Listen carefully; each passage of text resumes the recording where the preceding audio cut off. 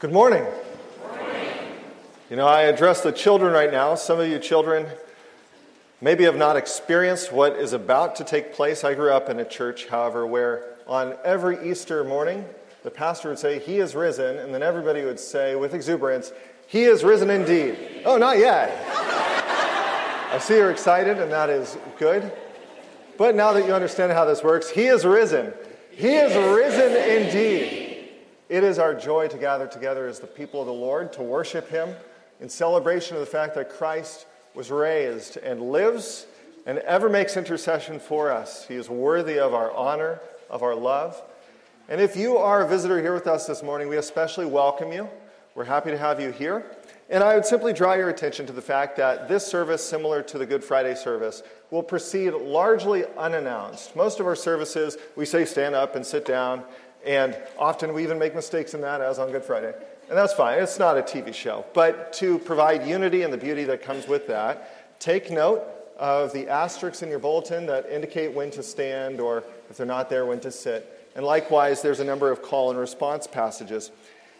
But we will begin by standing to receive God's call to worship.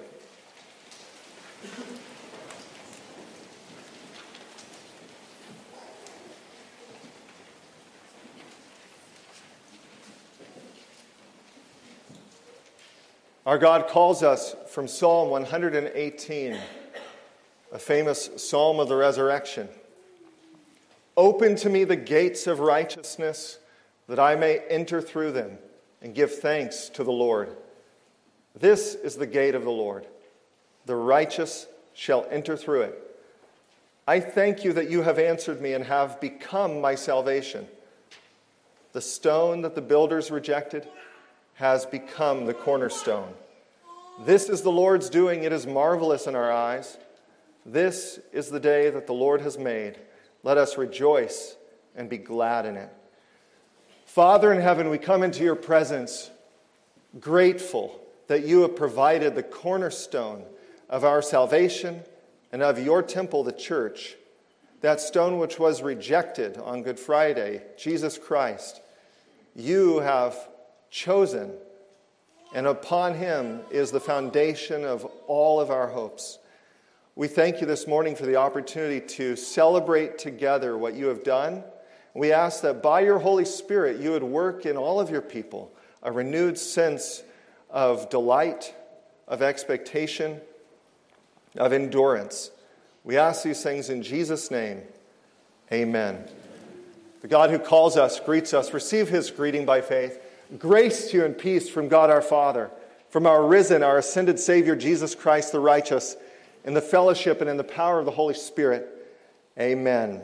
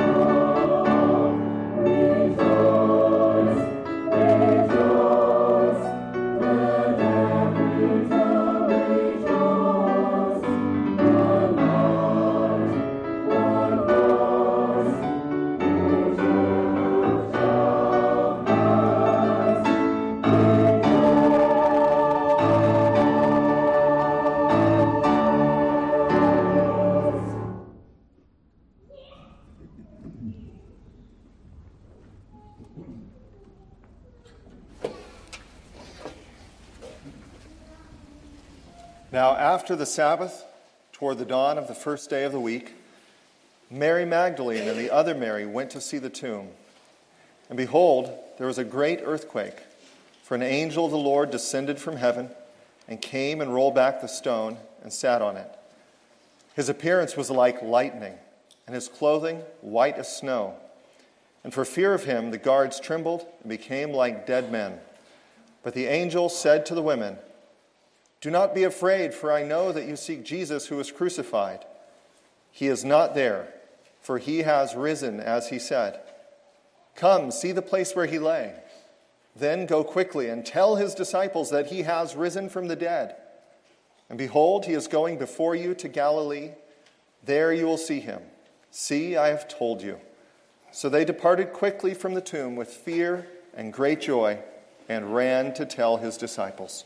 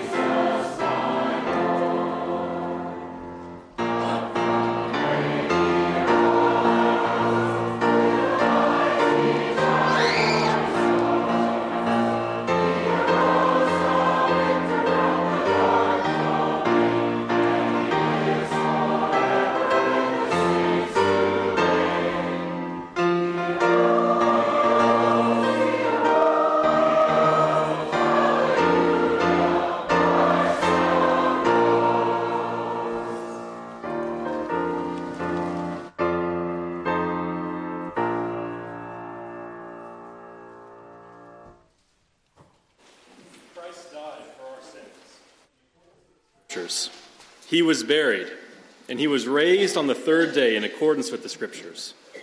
In fact, Christ has been raised from the dead, the firstfruits of those who have fallen asleep. For as by a man came death, by a man has come also the resurrection of the dead.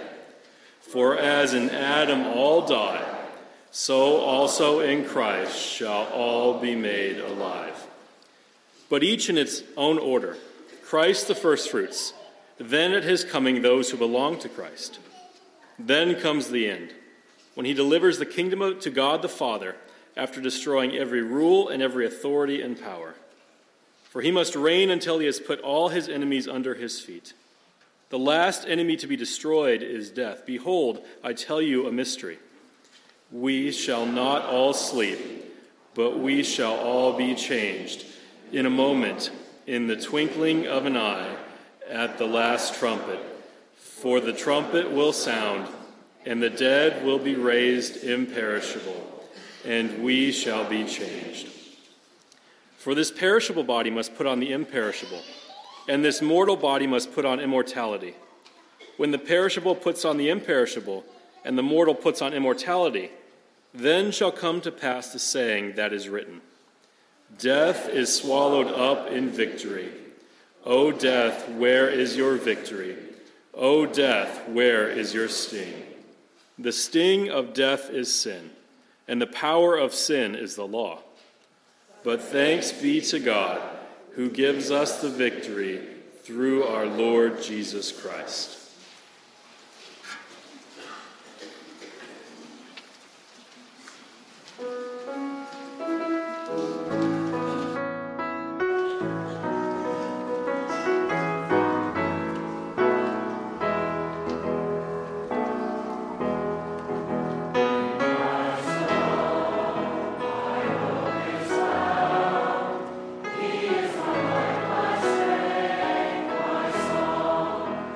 Is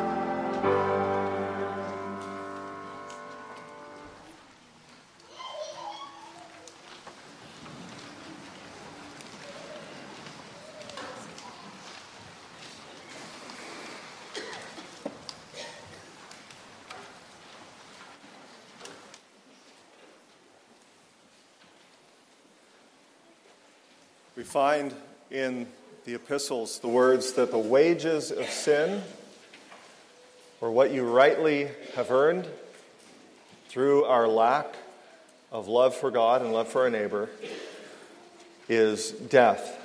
But the free gift of God in Jesus Christ is salvation. Instead of hiding our sins from the Lord, we should go before Him and confess them freely. Let's do that now.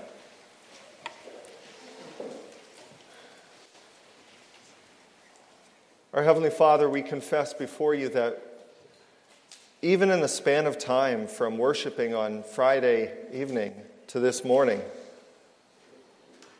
we have at all times fallen short of your glorious standard. In some instances by a high-handed, willful sin. We knew well what we were doing.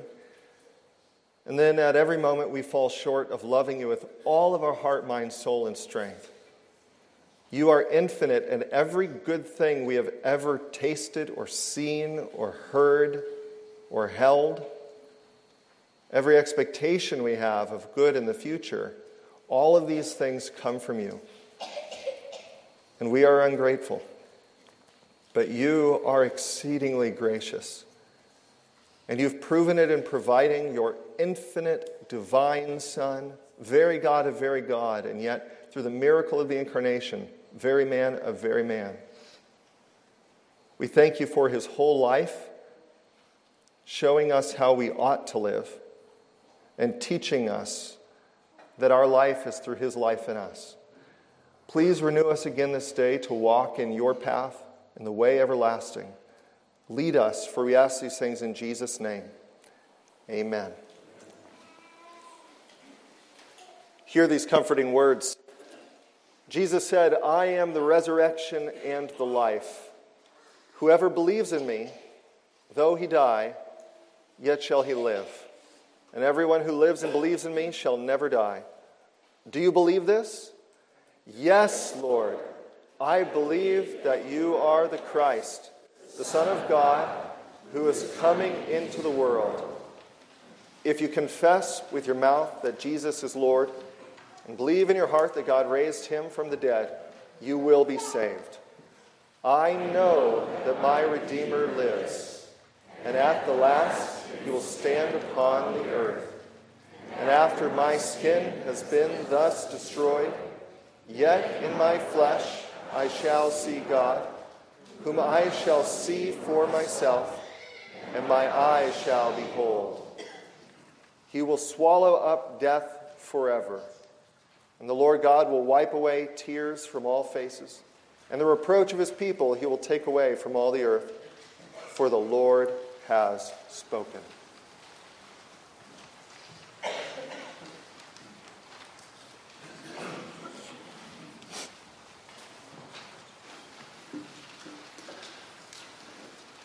Please join with me as we start our congregational prayer with the Lord's Prayer. Our Father, who art in heaven, hallowed be thy name. Thy kingdom come, thy will be done, on earth as it is in heaven. Give us this day our daily bread, and forgive us our debts, as we forgive our debtors.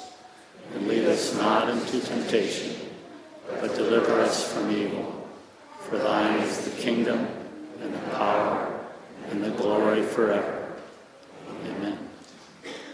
Our dear Heavenly Father, we thank you for this day, that you've brought us through another week. And we ask that you would, since none of us know what tomorrow brings, that you would help each of us to never take each day for granted. Holy Spirit, we ask that you would intercede with our inadequate words and requests, and that you would make them pleasing and acceptable to our God. And Father, we think of all the things that you are, we are not. You created everything from nothing. You sustain it. We think of your power and your mercy and your holiness. These are things that are pretty hard for us to even comprehend. Father, your patience you have shown out throughout the generations, from Adam and Eve, the many generations of the Israelites, and through us today. you are patient with us beyond what we deserve. Our patient, Lord, tends to last and go by minute or the hour, depending on what lane of traffic or what line we're in, or our kids are too noisy, or co-workers or friends, we disagree with what we should do, and we lose our patience. Father, your love is unconditional, where we tend to put conditions on our love. As Jesus told us that we are to love you above all else. So, Father, also your forgiveness.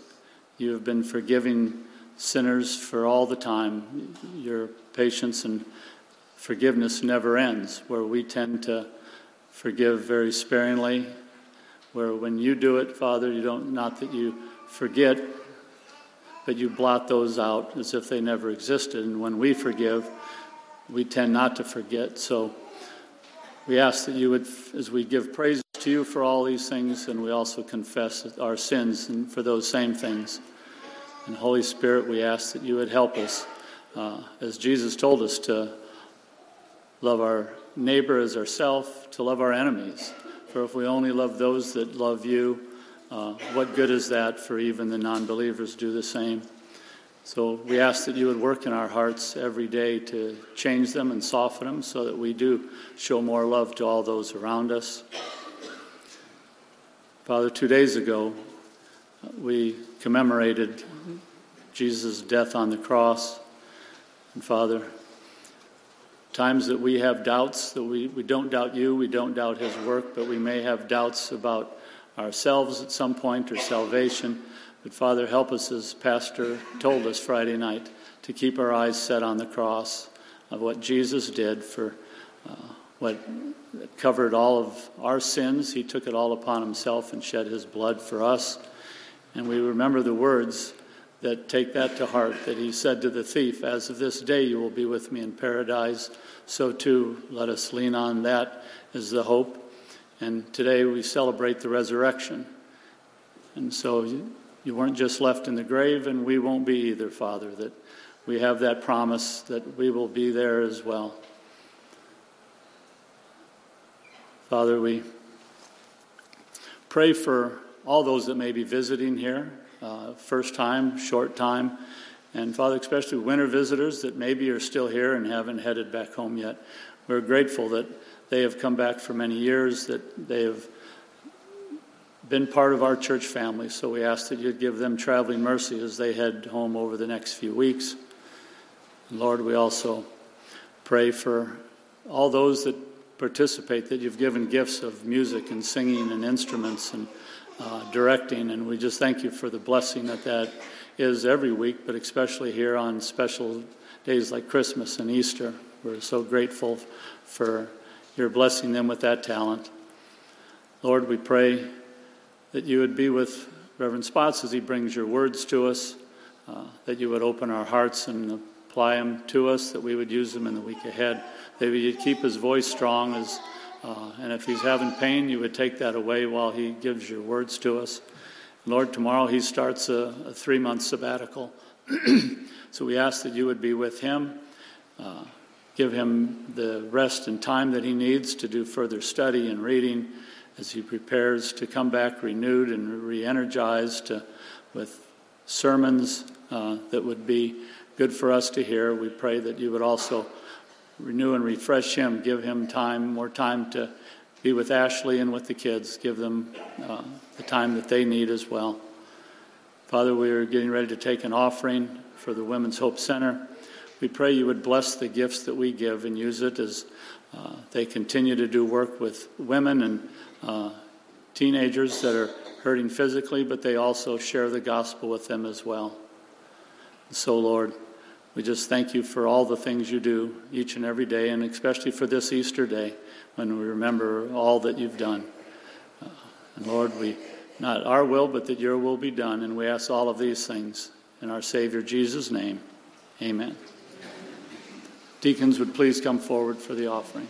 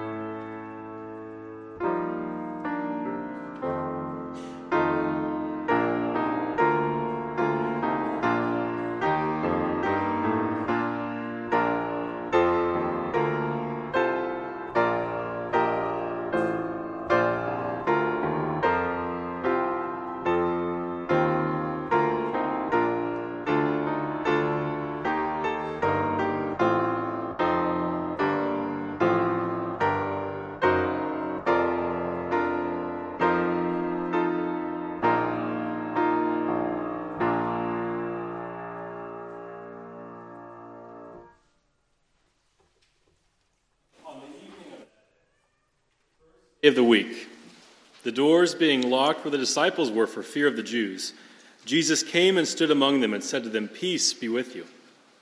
When he had said this, he showed them his hands and his side. Then the disciples were glad when they saw the Lord.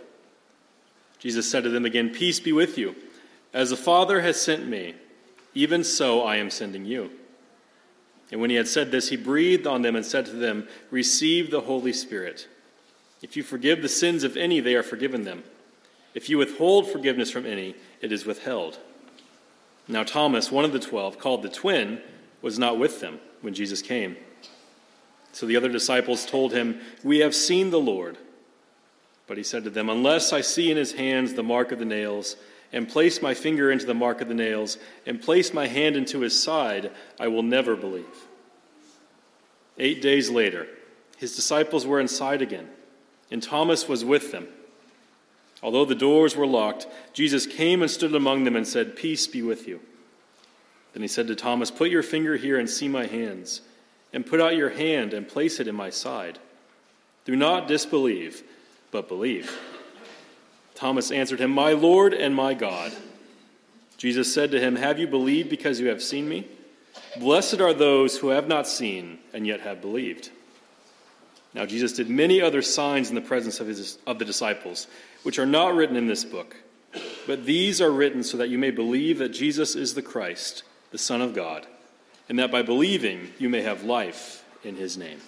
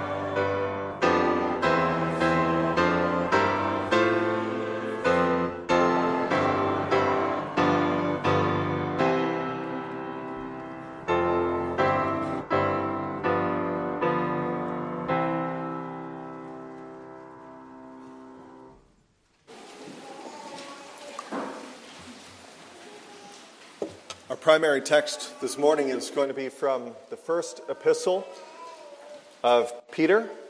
So I encourage you to turn there, 1 Peter chapter 1.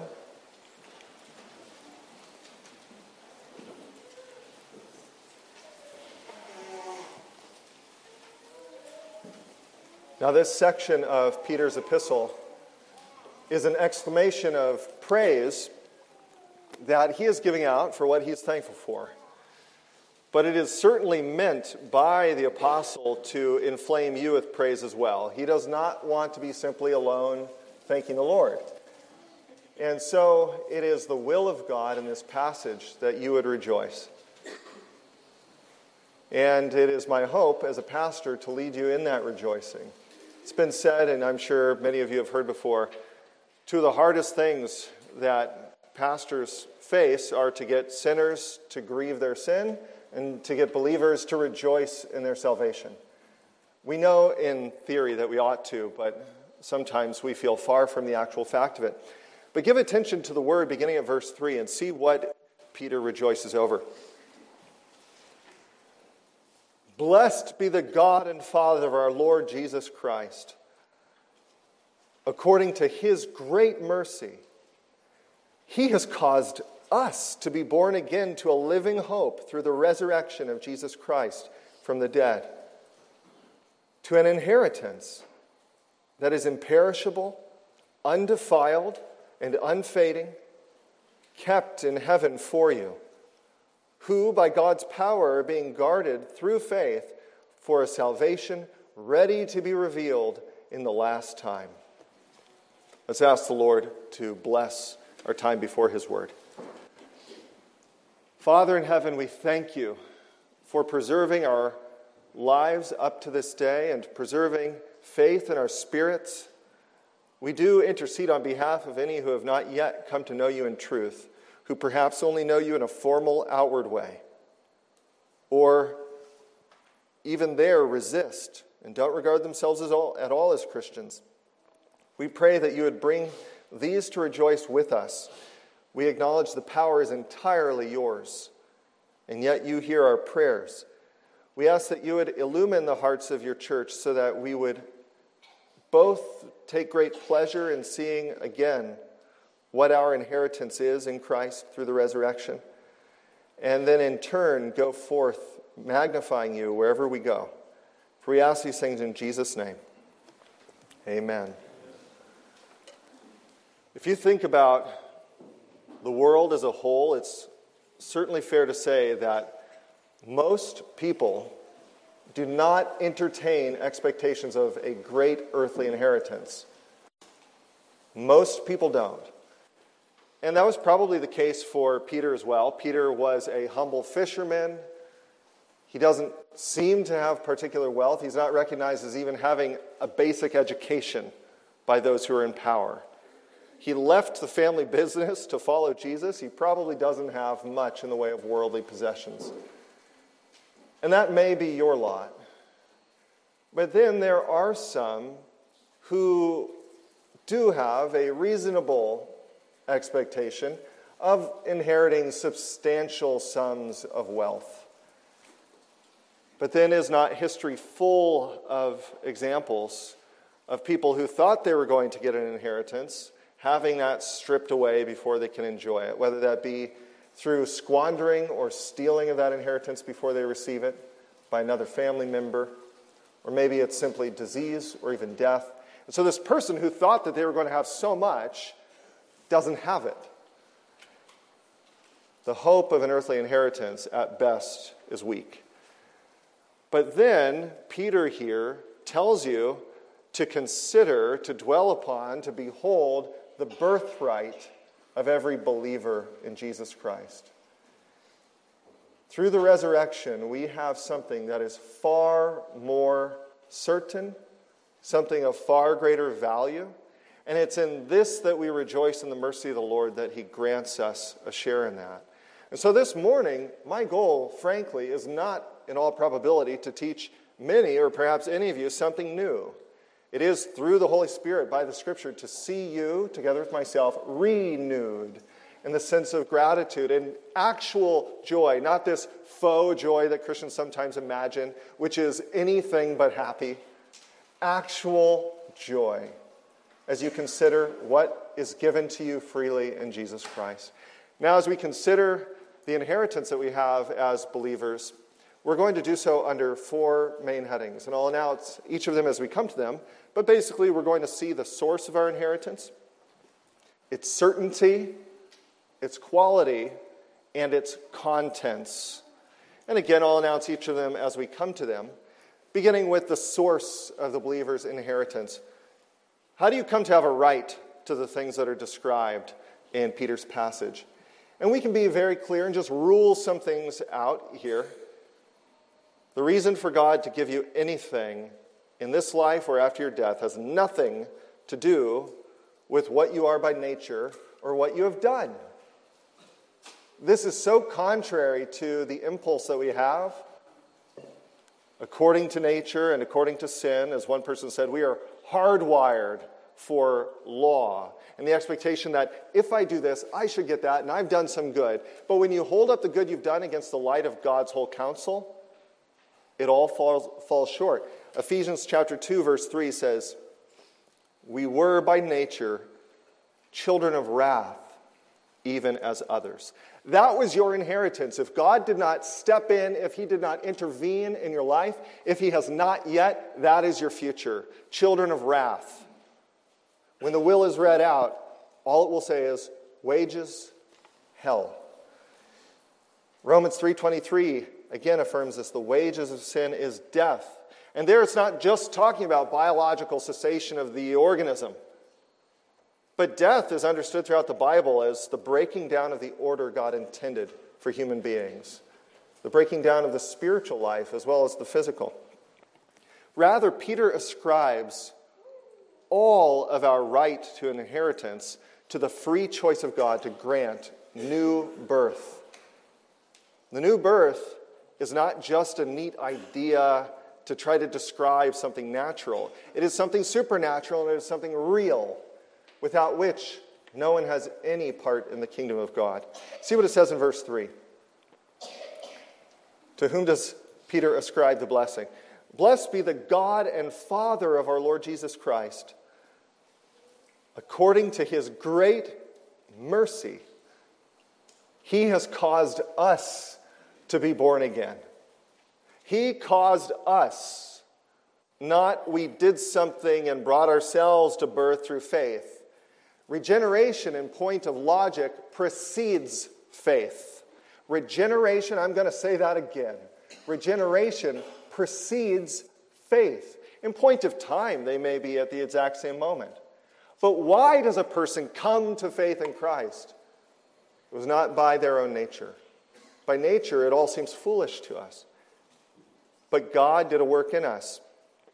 Archibald Alexander, one of the great high watermark theologians at Princeton in their heyday, had this to say about it. Here I cannot but remark that among all the preposterous notions which a new and crude theology has poured forth so profusely in our day, there is none more absurd than that a dead sinner can beget new life in himself. The very idea of a man's becoming his own father in the spiritual regeneration is an unreasonable idea as such a supposition in relation to our own first birth. That's just common sense. The analogy Jesus used in John 3 was one that is based upon natural birth, and you had nothing to do with that. He's a good teacher, and so the analogy holds. And therefore, Alexander says, away with all such soul-destroying, God-dishonoring sentiments. John 1:13 says, who were born not of blood, nor of the will of the flesh, nor of the will of man, but of God. John 3:8, born of the Spirit. Ephesians 2:1, and you, he regenerated, who were dead in trespasses and sins. And so the source of even being in this family, being able to call the Father of the Lord Jesus Christ your Father, is because he chose in grace to do something in you you could not do and without which you would perish. All the glory goes to him. And so if you share in the new birth, rejoice. He has had mercy upon you. But then, of course, we have the question of whether or not that place in his family could be lost, because that does occur in earthly life. The late actress Joan Crawford was able to amass millions of dollars. And then, when her will was read out, and she had 4 children, it was found to include these words: "It is my intention to make no provision herein for my son Christopher or my daughter Christina, for reasons which are well known to them." In an earthly family, sometimes children are cut out and disowned. And maybe you have wondered, as a believer in Jesus Christ, or as one who has considered becoming a believer, does that happen?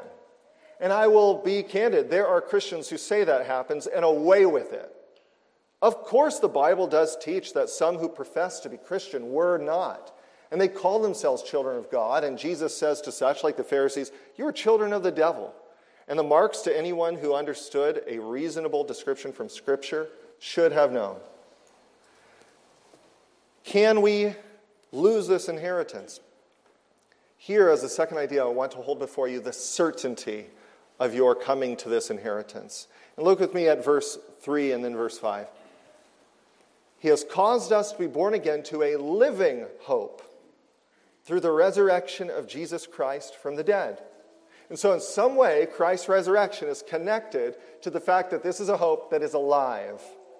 And then verse 5, who by God's power are being guarded through faith for a salvation ready to be revealed in the last time. What the believer receives is not the potential for salvation. They are being guarded for salvation. We have not merely inherited a second opportunity to do things better and then save ourselves. But there is certainty promised here, and it's rooted in the resurrection. In other words, God could no more send the newly alive believer into death than he could send Christ back into the tomb. Consider Jesus' words. And Jesus is the one who raises himself. He says, "I have power. I raise myself up again. I take my life back." Christ is the same Christ who said, "I am the resurrection and the life." And he was comforting people about that. Considering the death of Lazarus, and Jesus is making it known, he's not gone if I will that he come back. Jesus says, "I came that you might have life and have it abundantly." Not a little bit, overflowing. I am the vine, you are the branches. He doesn't wither, and if he's united with you, then his Spirit is innervating you, is working within you. And he doesn't cease.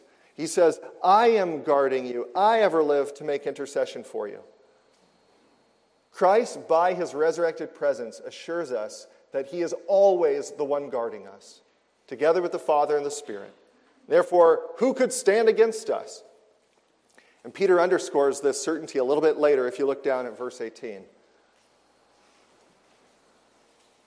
You were ransomed from the futile ways inherited from your forefathers.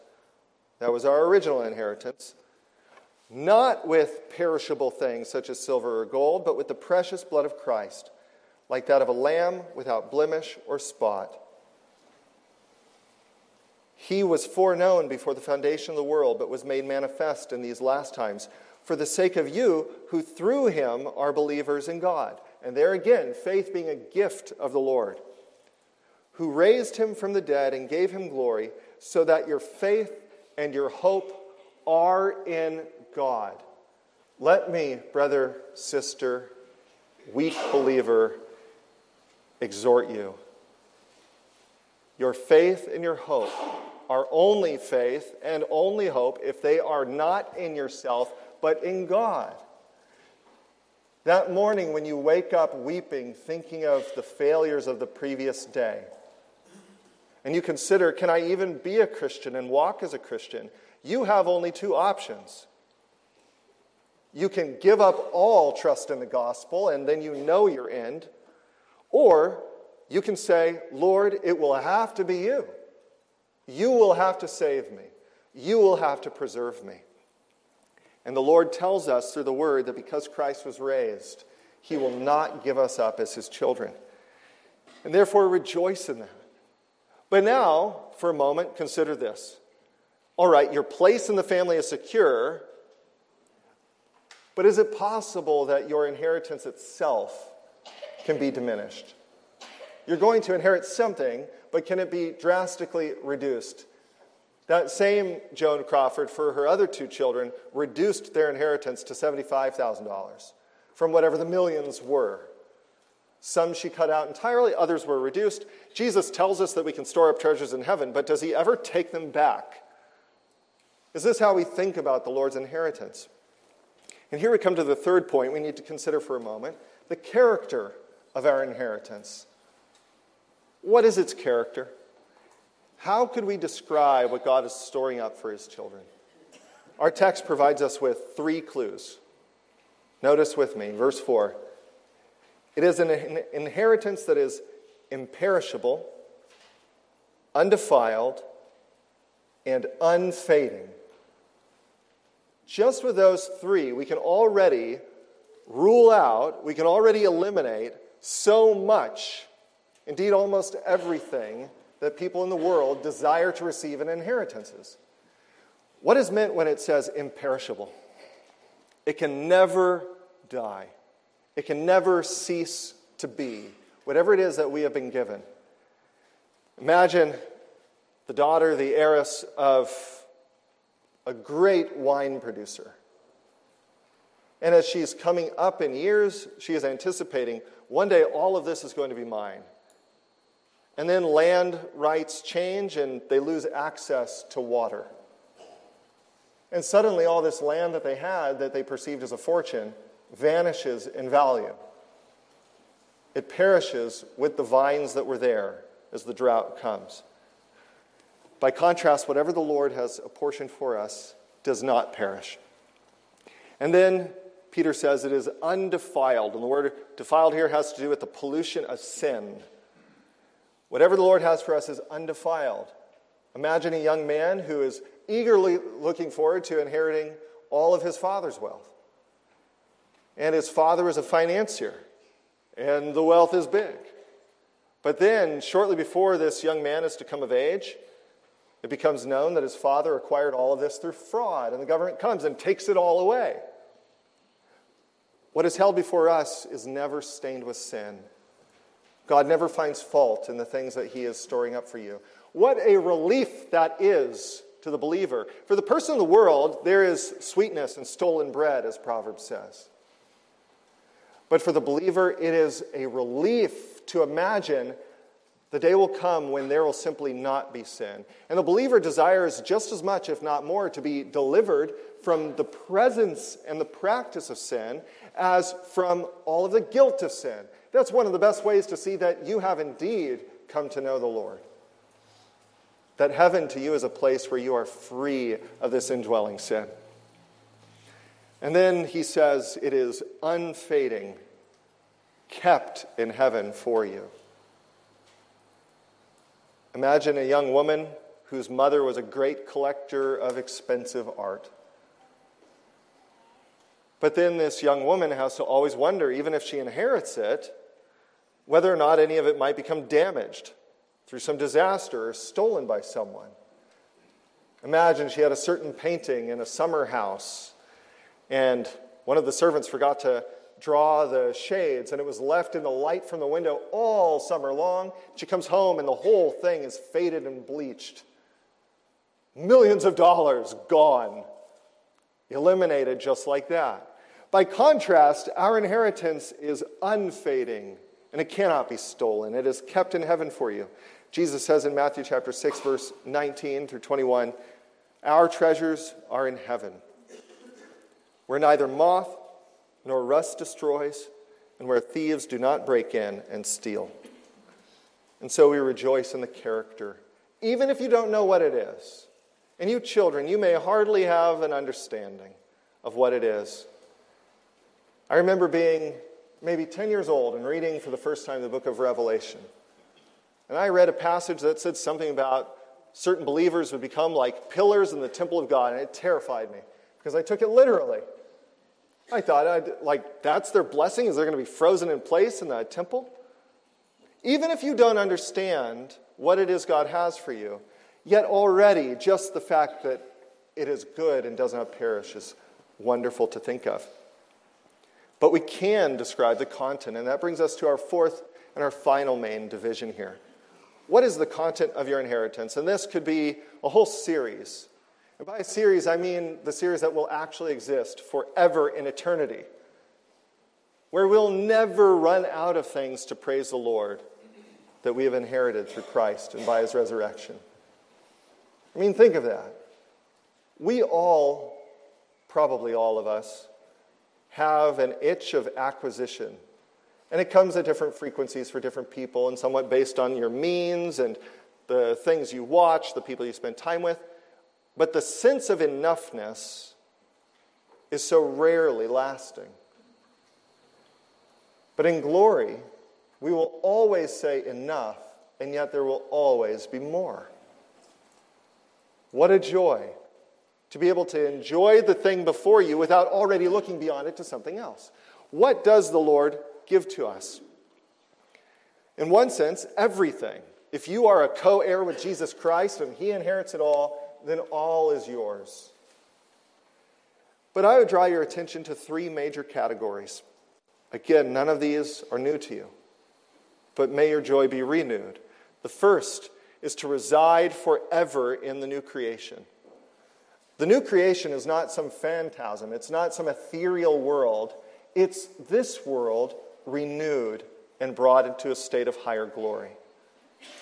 This same Peter talks about how all that is now in this age shall be, as it were, burned up and brought to perfection. And the Jesus who was raised from the dead was not raised with a body so that he could just be like a ghost going around. He seems to have extraordinary heightened abilities in the resurrection.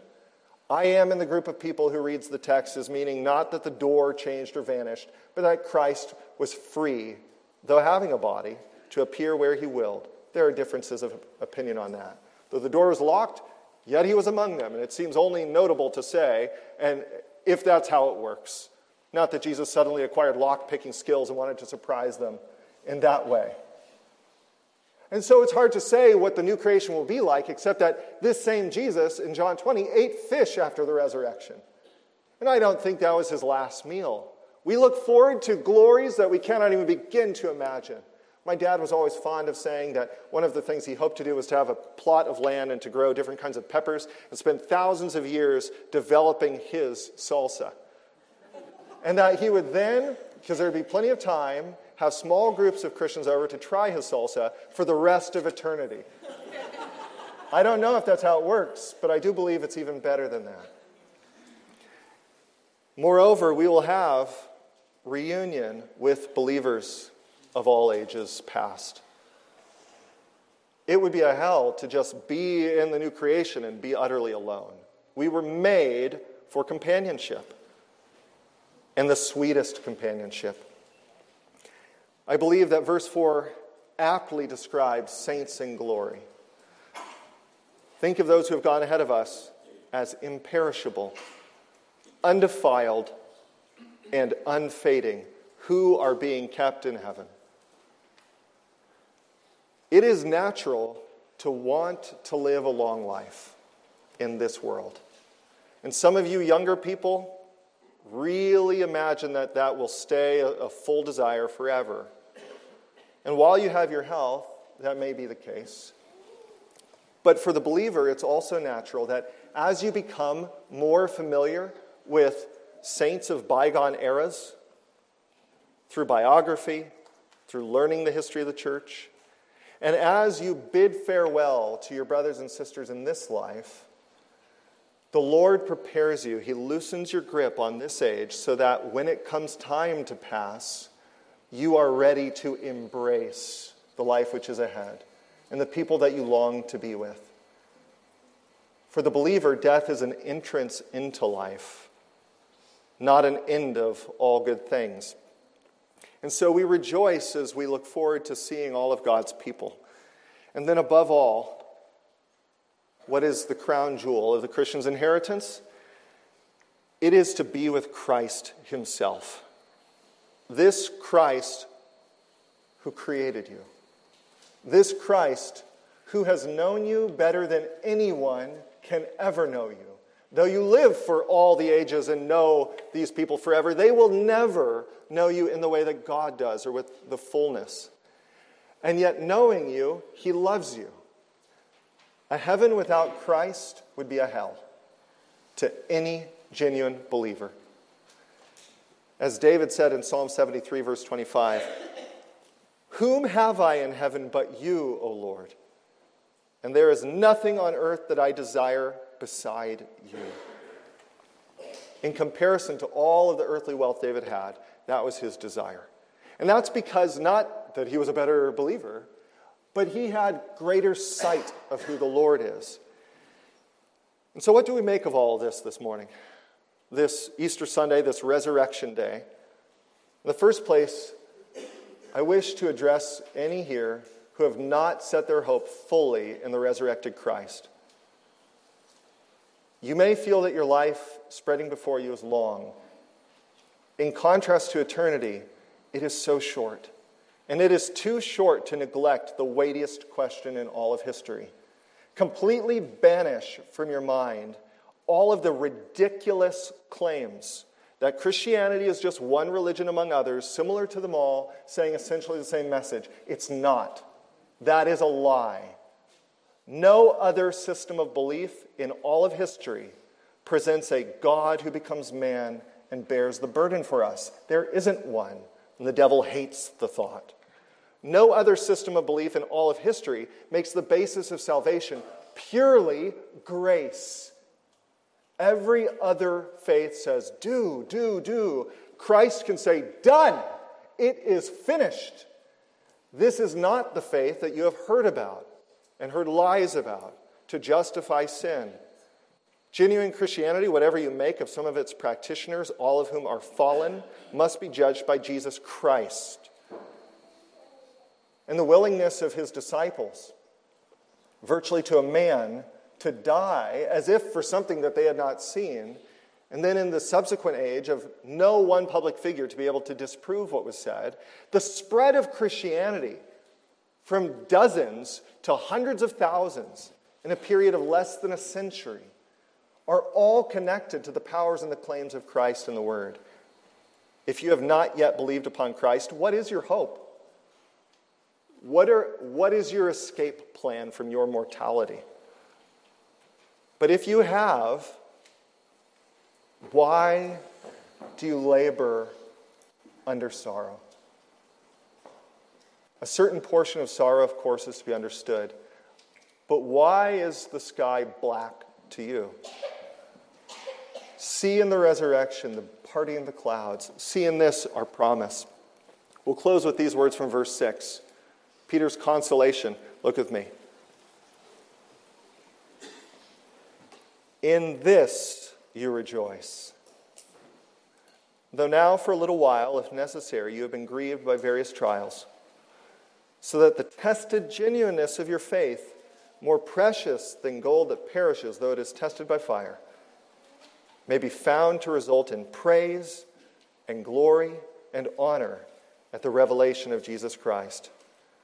Though you have not seen him, you love him.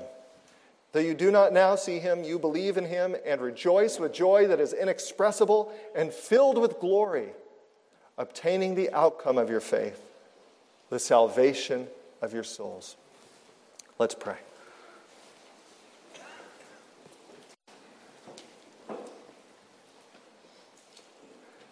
We give you thanks, our Father, for having qualified us to share in the inheritance of the saints in light.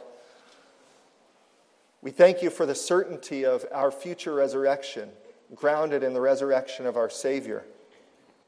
We thank you that his was not like the resurrection of Lazarus, temporary, but his is permanent, as 1 Corinthians declares, raised immortal. Our Father, we ask that you would sustain us through the difficulties, the ups and the downs of this Christian pilgrimage, that you would even increase our faith, that we would bellow out into the world our confidence in a God who cannot be overcome. We ask, Lord, that should we or others this very day be asked to give their life in your name, that we would do so joyfully, knowing that our blood will water the church, and that you will raise up others who will take courage, and that in time we shall all be raised to return with Christ in victory. Give us eyes for these things, Lord. Make the world fade before us. For we pray it in Jesus' name. Amen.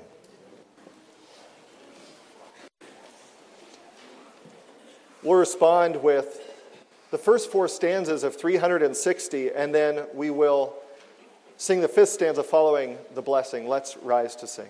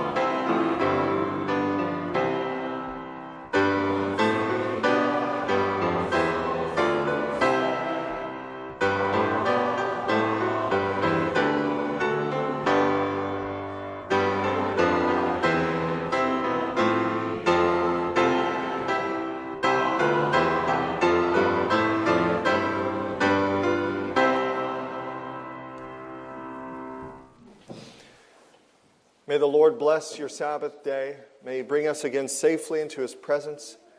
The Lord bless you and keep you. The Lord shine his face upon you and be gracious to you. The Lord lift up his countenance upon you and give you his peace. Amen.